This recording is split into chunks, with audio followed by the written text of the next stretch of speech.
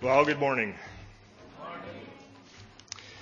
I hope that you have come ready to engage Psalm 110 with me this morning, that you would open your minds and your hearts to what God is saying here, and that this psalm would bring comfort to those who are disturbed, and perhaps also disturb those who are too comfortable.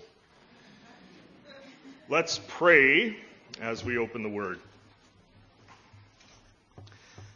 Our Father in heaven, you teach us in your word that no one consulted you in creation.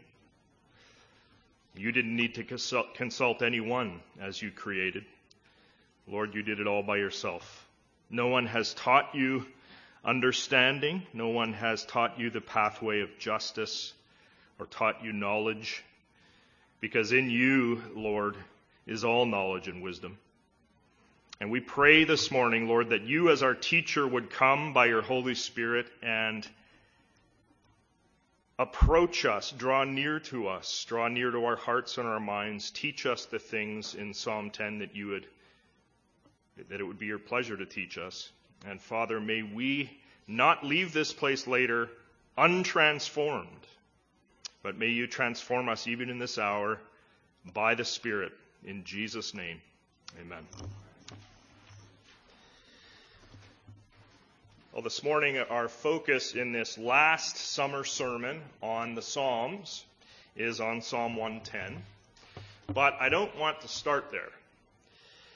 If you have a Bible, please open it and come with me to the New Testament, to the Gospel of Mark, chapter 12. And the reason we're starting with Mark 12 today is that the words of our Lord and Savior Jesus Christ in this chapter give us what I would call the interpretive key to Psalm 110. What is Psalm 110 really about? Well, Jesus tells us in Mark 12. I want us to focus in these opening moments on verses 35 to 37 of Mark 12. Jesus is teaching here in the Jerusalem temple, and he asks a question as he teaches. He says, "How can the scribes say that the Christ, the Messiah, is the son of David?" In other words, what Jesus asks here is, how can the scribes, the religious and intellectual elite of Judaism, how can they claim that the Messiah, the Christ, is merely a descendant of David? That's the question. Jesus continues in verse 36. David himself, in the Holy Spirit, declared, and then Jesus is going to quote from the first verse of our psalm, from Psalm 110, verse 1. But just before we get to the quote, note well what Jesus says here. He says that David spoke in Psalm 110 in the Holy Spirit. That is, David, the human author, wrote Psalm 110 under the inspiration and under the authority of the third person of the Trinity, the Holy Spirit. Thus, what David wrote in Psalm 110 has the weight of God about it. It is inspired scripture. David wrote it in the Holy Spirit. Jesus says, how can the scribes say that the Christ is merely a descendant of David? After all, David himself, inspired by the Holy Spirit of God, declared, watch what he declared, the Lord, that is, Yahweh, said to my Lord, that is, to my master, Yahweh said to my master. Do you see this? Remember, David wrote Psalm 110:1 that Jesus is quoting here. And David said, in that first verse of Psalm 110, as he wrote under the inspiration of the Spirit, David said, I have a master over me. and Yahweh speaks to that master who is over me. Yahweh said to my master. David wrote this. David was the highest authority in the land of Israel. He was king. And yet, David in Psalm 110:1 was saying, I have a master over me, and Yahweh speaks to that master. Yahweh said to my Lord. Let's go back to Jesus here in Mark 12, again, starting at verse 36. David himself in the Holy Spirit declared, the Lord, Yahweh, said to my Lord, to my master, sit at my right hand until I put your enemies under your feet. Jesus just quoted all of the first verse of Psalm 110. And then he notes in verse 37, David himself calls him Lord. That is, David himself calls this master person Lord, who the Jews of the time of Jesus took as the Messiah, descended from David because of all that is said of him in Psalm 110. David calls this descendant of his Lord. So, Jesus says, how is he his son? In other words, how is this descendant whom David calls Lord or calls master merely David's descendant? What's Jesus getting at? Jesus is getting at the fact that the Messiah, who we know and he knew was none other than himself, was not merely a descendant of David. No, the Messiah was David's Lord. And David called him Lord in Psalm 110. The Messiah, in fact, was much more than just a descendant of David. The Messiah, after all, was the son of who? God. So then, as we dive into Psalm 110 today, we have it on the authority of Jesus Christ that the one being addressed in Psalm 110 by Yahweh is none other than the Messiah, Jesus Christ, whom David called Lord under the inspiration of the Holy Spirit about 1,000 years before Christ was born in a manger. Mind-bending? With that as an introduction to our psalm, let's go to the psalm itself, to Psalm 110. Notice very carefully that at the top of the psalm we have those words, a psalm of David.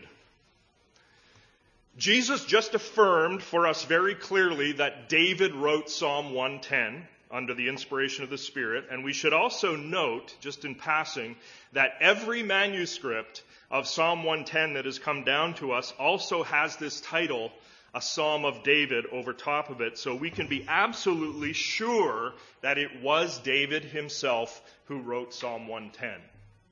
Verse 1, the verse that Jesus quotes in Mark 12.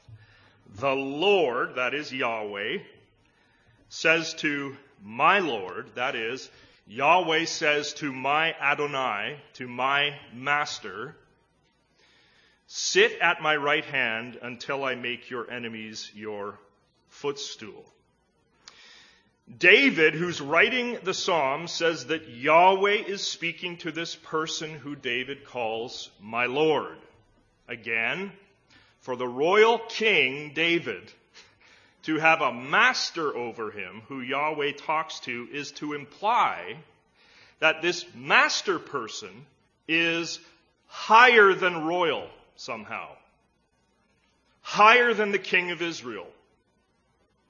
David is prophesying a Lord who sits in the council of Yahweh in heaven, and this Lord is being spoken to by Yahweh. And what we notice in the Hebrew of verse 1 is that the first two words are Naum Yahweh, or literally, utterance of Yahweh. This phrase, utterance of Yahweh, is a prophetic formula used all over the place in the Old Testament when Yahweh is speaking through his prophets. So as Psalm 110 begins, it has the flavor of a prophetic utterance or a prophetic oracle. Utterance of Yahweh to my master. Sit at my right hand until I make your enemies your footstool. Now, to sit in the Old Testament is oftentimes a posture of honor and a posture of majesty. In places like Deuteronomy 17:18 and Isaiah 10:13, kings sit on thrones. In places like Exodus 18:14 and Malachi 3:3, judges sit and they do their lofty work of judging from their seated position. The master or Lord of David in Psalm 110:1 is being asked by Yahweh to sit. And sit where? At Yahweh's right hand. The right hand was a place of power and a place of prestige. As Alan Ross in his commentary summarizes, sitting at the right hand of Yahweh means that this king, this Lord over David, was to be exalted to the power and dominion and honor of heaven itself. Now, friends, we've already let the cat out of the bag this morning. We've already pointed out how Psalm 110 is about none other than Jesus, the Messiah. Psalm 110 has David, king of Israel, claiming that this Messiah figure is Lord over him. And indeed, watch this, in Acts 2 verse 34, as Peter preaches, Peter says, and I'm paraphrasing here, Peter says in his sermon, David didn't ever ascend into heaven. But in Psalm 110, says Peter, David spoke of one who did ascend into heaven, to whom Yahweh said, sit at my right hand until I make your enemies a footstool. What's Peter getting at? He's getting at the fact that Jesus, this Messiah who did ascend to heaven to the right hand of Yahweh, is greater than David ever was. That's what he's getting at.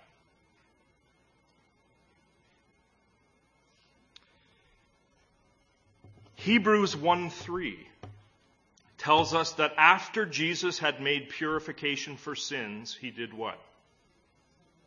He sat down at the right hand of the Majesty on high, which, says the writer to the Hebrews, indicates the superiority of Jesus to angels as well. He's superior to David. He's superior to angels. Jesus finished his priestly task, says Hebrews 10:11 and 10:12. Jesus offered for all time a single sacrifice for sins. There's his priestly task. And then did what? Sat down at the right hand of God, fulfilling Psalm 110:1. And now, says Hebrews 10:13, listen friends, now the crucified, risen, ascended Jesus right now is waiting until his enemies should be made a footstool for his feet. Which is exactly where the last half of Psalm 110:1 goes. Sit at my right hand, Son of God, until, blessed word, until I make your enemies your footstool. Until. That word until is so massive here. Jesus died on the cross. Jesus rose from the dead. Jesus ascended to the right hand of God in heaven. Jesus sat down there at the right hand of the Father, and that's where the physical Jesus is right now, even as we sit in this sanctuary today. Jesus is in that position of royal power and authority and honor and splendor. He'll be there in what we call his session, in his position of royal power and authority at the right hand of Yahweh. He'll be there until the Father finally and completely and fully makes Jesus' enemies a footstool for Jesus' feet. Now, in ancient times, military conquerors would put their foot on the neck of the defeated enemy. And so in Joshua 10, verse 24, Joshua encourages the leaders of Israel to come near and put their feet on the necks of the defeated kings. What was signified by that action of putting your foot on the neck of the enemy was your total victory over that enemy. And this practice of putting one's foot on the neck of the enemy gave rise to the expression, make one's enemies one's footstool. Friends, right now we need to understand this. Jesus Christ has all authority in heaven and on earth. Did you know that? And according to 1 Corinthians 15, verses 25 and 26, listen, it says, he must reign until he has put all his enemies under his feet. The last enemy to be destroyed is death. The final phase of God's conquest over the principalities, powers, Satan, and death is coming. It is coming. His foot will be on the neck of sin, death, and the devil. The battle campaign that began with the first advent of Jesus will wrap up with his second advent. Now, is this not a mind-bending psalm? Let's go to verse 2, which is still addressing the Lord or the Master of David. It says, the Lord, that's Yahweh, sends forth from Zion, from the headquarters of his rule, your mighty scepter. Rule in the midst of your enemies. A scepter is a royal staff or a royal rod that symbolizes kingly authority. And the Jesus of which our psalm speaks is said here to have not just a scepter, notice, but what kind of scepter? A mighty scepter, a mighty authority with which he not only subjugates his enemies, notice, but he rules in the midst of his enemies. Verse 3, your people will offer themselves freely on the day of your power in holy garments. From the womb of the morning, the dew of your youth will be yours. Now, admittedly, the Hebrew in much of this third verse is quite difficult. It is quite cryptic, actually. It's difficult for us to discern just exactly how we should bring the verse over into English. But I think that part of the general thrust of the verse is this, that the Lord or the king over David that the psalm is addressing and describing, this king named Jesus has a people. Amen? And those people of Jesus Messiah are an army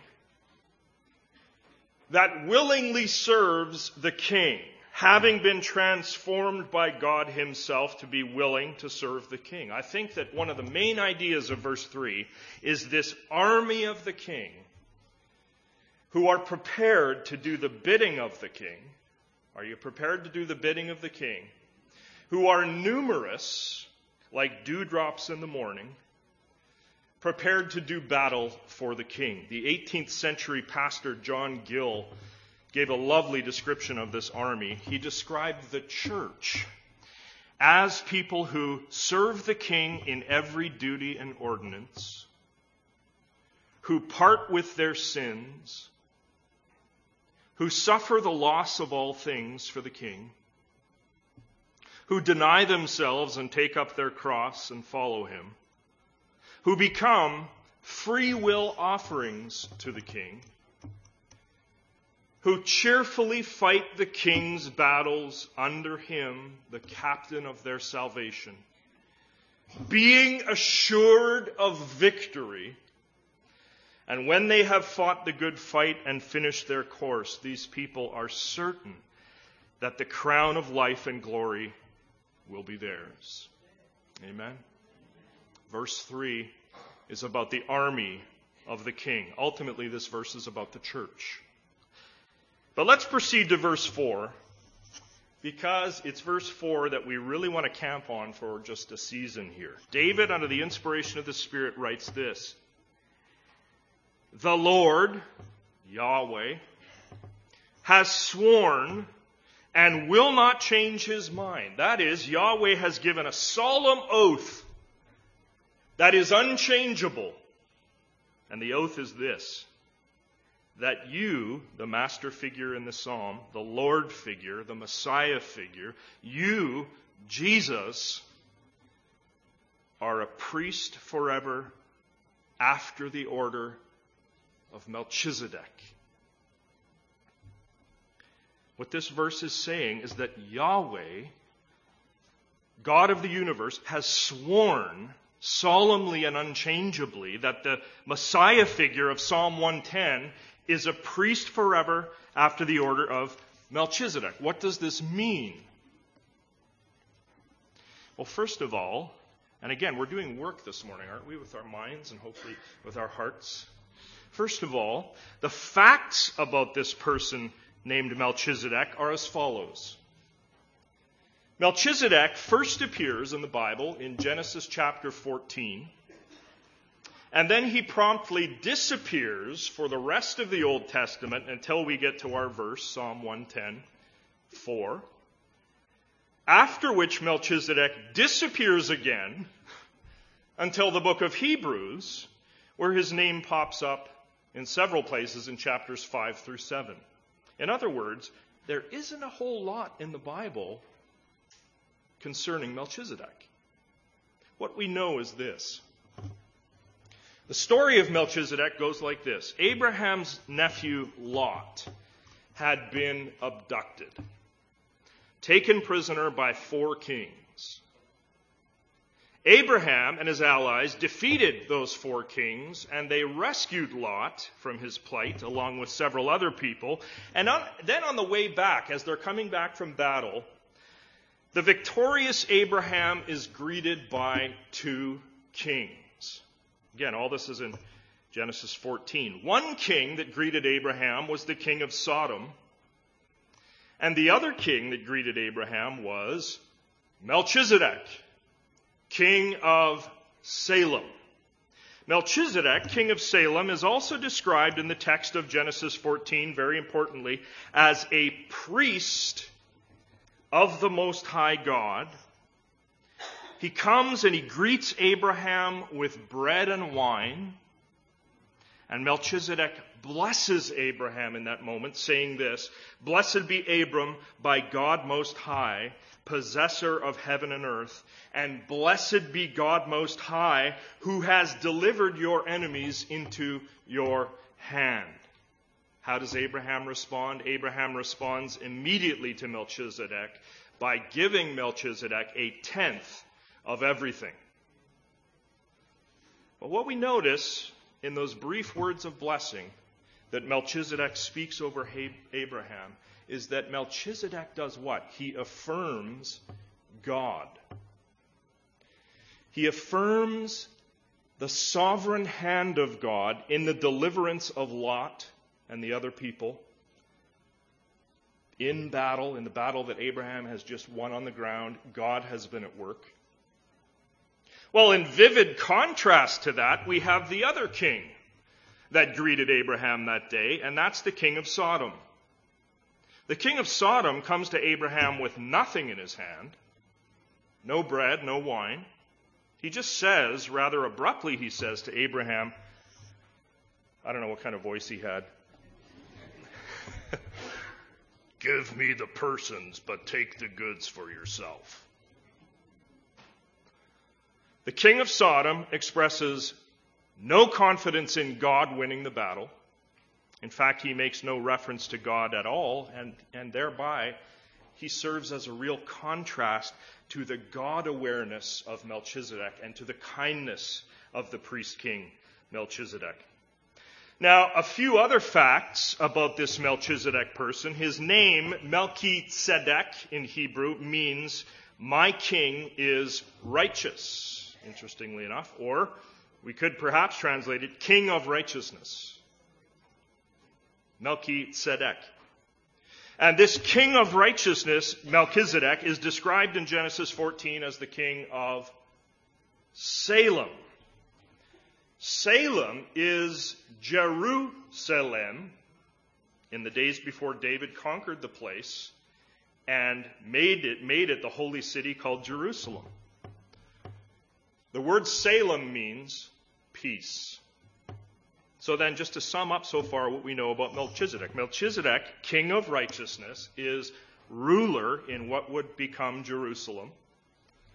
Melchizedek, the priest king, comes praising God as he meets Abraham, blessing Abraham and thereby Abraham's people, offering them sustenance. Melchizedek is a priest king, praising God, blessing Abraham, and ruling over Jerusalem. Now listen. We go deeper.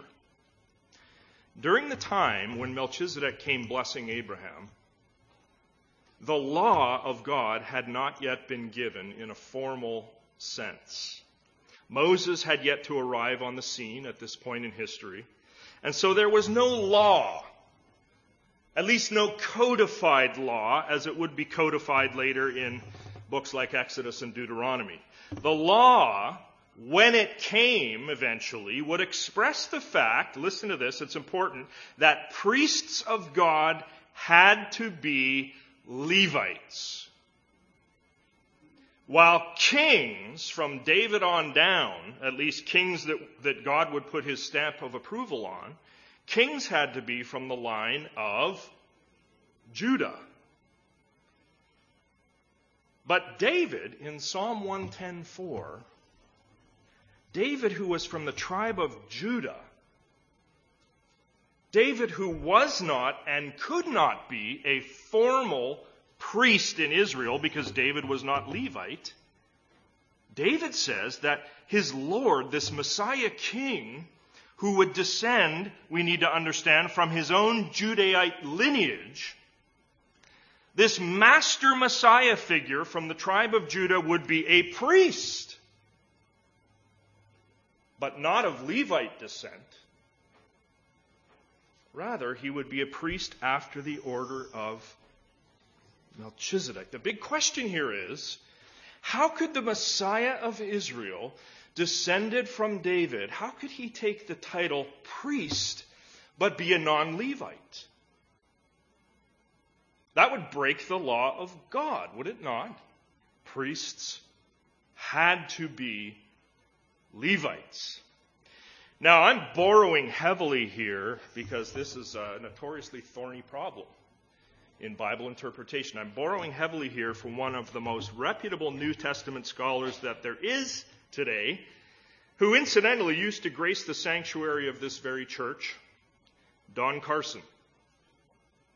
Carson argues that what David is doing in Psalm 110:4, listen, is he's prophesying, in effect, he's prophesying that there would come a day future to David when the old covenant, with its insistence on Levite priesthood, would be eclipsed by a new covenant where there could be and would be a priest king not from Levi but from Judah.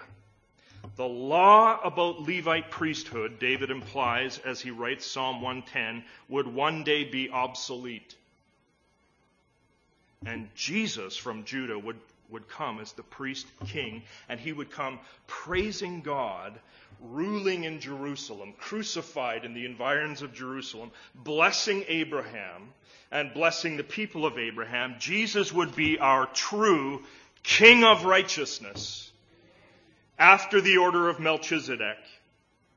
And yes, it is true, Jesus ends the Levite priesthood officially when in the environs of Jerusalem he performs the ultimate priestly act. He sacrifices himself. and his once-for-all sacrifice abolishes forever the need for continued Levitical sacrifices. Well, let's continue to glory in our priest king even further now by turning over to the book of Hebrews, chapter 7. If you have a Bible, turn to Hebrews 7,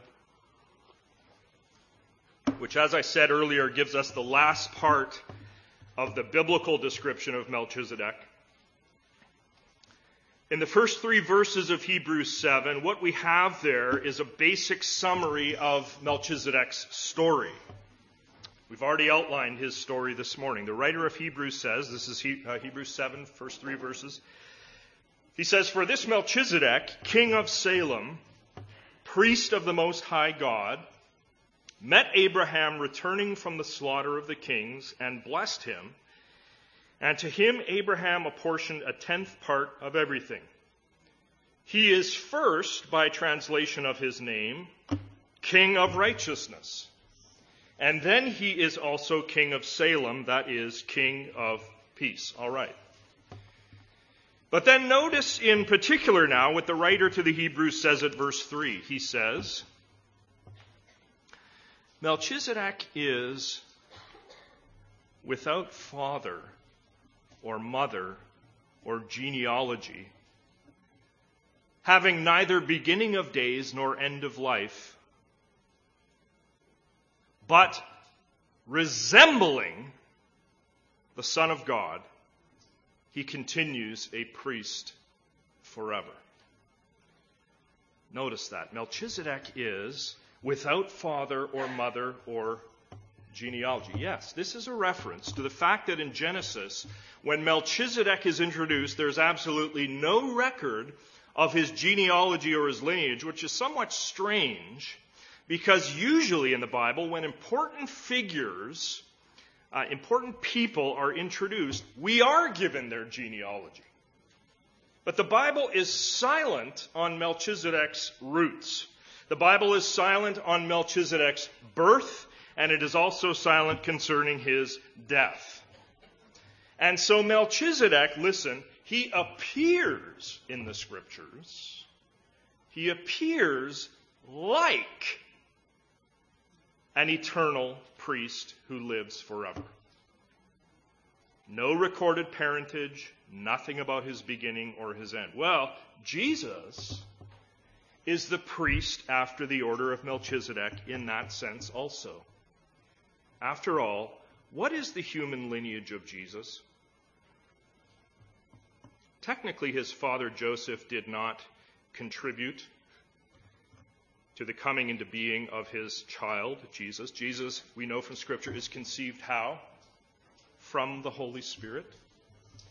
As Don Carson puts it, the ultimate ancestry of Jesus is then grounded in the God of eternity, without father, without mother. Jesus is the priest like Melchizedek in terms of a sort of obscured human parentage, but Jesus is actually the eternal high priest that Melchizedek never actually was.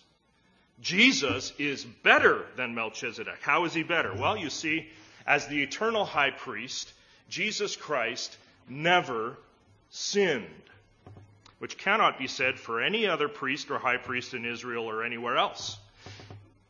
Nor can any other priest do what Jesus did, which was to offer himself as the Lamb acceptable to God who takes away the sin of the world. Jesus is a true and better Melchizedek. Well, after all that, let's finish up Psalm 110. And then at the end, we want to talk about what all this means for us tomorrow, on Monday, when we go back to work or when we go back to school, some of us. All I want to say here about verses 5 through 7 of the Psalm, and I'll be brief, is this: that here in these last verses of Psalm 110, what we have is a picture of God and his Messiah, listen, battling at the end of the age. God and his Messiah waging war as human history wraps up. Let's read the verses. The Lord, the Adonai in Hebrew, is at your right hand. What will he do? Gentle Jesus, meek and mild. He will shatter kings on the day of his wrath. He will execute judgment among the nations. Because we've proven that we can't do that very effectively, right? Human beings. He will execute judgment among the nations, filling them with corpses. He will shatter chiefs, or even better, looking at the original Hebrew, it's literally, listen, he will crush the head, singular. Crush the head. We'll come back to that. Over the wide earth. He'll stop and get a refreshment in the midst of this battling. He will drink from the brook by the way. Therefore, he will lift up his head. Notice in verse 5 that phrase, the day of his wrath. The day of his wrath. This is another way to say judgment day. This is the day of the Lord that both Joel and Amos talk about in their prophecies. These verses of Psalm 110 about God's day of wrath seem to match very well with what we have in Revelation 19, verses 11 through 16. Let me read those verses to you. Then I saw heaven opened, and behold, zoom in, a white horse. The one sitting on it is called Faithful and True. And in righteousness he does what? He judges and makes war. His eyes are like a flame of fire, and on his head are many diadems. And he has a name written that no one knows but himself. He is clothed in a robe dipped in blood, and the name by which he is called is the Word of God. And the armies of heaven, arrayed in fine linen, white and pure, verse 3 of our psalm, were following him on white horses. From his mouth comes a sharp sword with which to strike down the nations, and he will rule them with a rod of iron. He will tread the winepress of the fury of the wrath of God the Almighty. On his robe and on his thigh he has a name written, King of Kings and Lord of Lords. The last three verses of Psalm 110 seem to be describing the day still coming when the final overthrow of sin, death, and the devil will take place. That phrase in verse 6, let's go back to that now. Shatter chiefs over the wide earth, which we suggested is better translated from the Hebrew as crush the head over the wide earth, could very well be a reference to, listen, to the final, eternally permanent, glorious moment when the serpent will have his head irreparably crushed. When he will be thrown alive into the lake of fire which burns with sulfur, to quote Revelation 19:20, an event that was prophesied all the way back at Genesis 3:15. He will crush your head, serpent. So notice this.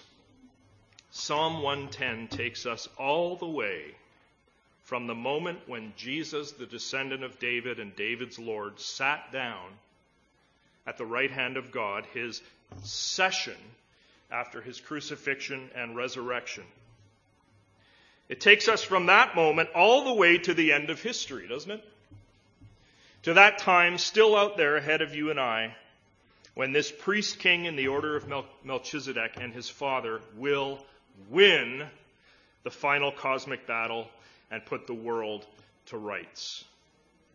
Now, friends, we need to understand that Psalm 110 is the passage from the Old Testament that gets quoted the most in the New Testament out of any other Old Testament passage. And we've seen many of those quotes today, of course, as we've jumped back and forth between the psalm and its use all over the place in the New Testament. The fact that Psalm 110 is quoted so abundantly in the New Testament should cause us, I think, as the New Testament church, should cause us to really pause over the psalm, to memorize the psalm. I read of a pastor down in, I think he's in Louisville yesterday, who has memorized, get this, 42 books of the Bible. And there's an article about how he does it. I want to get on that train with him. It's amazing. Memorize the psalm. Meditate on the psalm, perhaps more than we do because it's used in the New Testament so much. It was so vital and so important to the writers of the New Testament, and thus I think it should be to us as well. But what have we seen in Psalm 110 today? Why should we memorize this psalm and pause over it and linger over it? We've beheld a vision in this psalm of our priest in the order of Melchizedek, Jesus, who comes doing what? Praising God and doing what? Offering blessing to Abraham and Abraham's offspring. That's you and that's me. Jesus, the eternal high priest who offers his sinless self as the sacrificial lamb to pay our sin debt in full, to bring the blessing of God to the nations. We've seen that. And in Psalm 110, we've seen the crucified, risen Son of God seated at God's right hand where he is right now, waiting for God to make his enemies his footstool, waiting for the final cosmic battle, which, the psalm says, is a guaranteed victory for God. As we go back to work or school tomorrow, as we flip on the news and see more rioting in the United States, more discord in the world of humanity, more threats and saber-rattling on the international stage, we should remember Psalm 110. And Psalm 110, once it is digested into our bones, should bring us real comfort. As Alan Ross has put it so well, he says, no matter how evil or troubling the world might appear, the final outcome is certain. Amen? Amen? Yes. The final outcome of our human history, says God in Psalm 110, is certain. Ross continues, those who believe in Jesus the Messiah and who have been sanctified by his sacrificial blood have nothing to fear. Did you know that? They will be with him as he comes to rule on earth.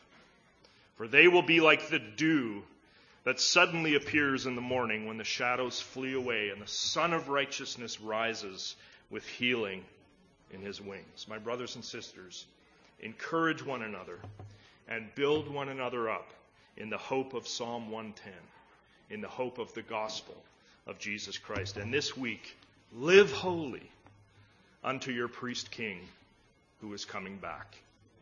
Amen. Let's pray.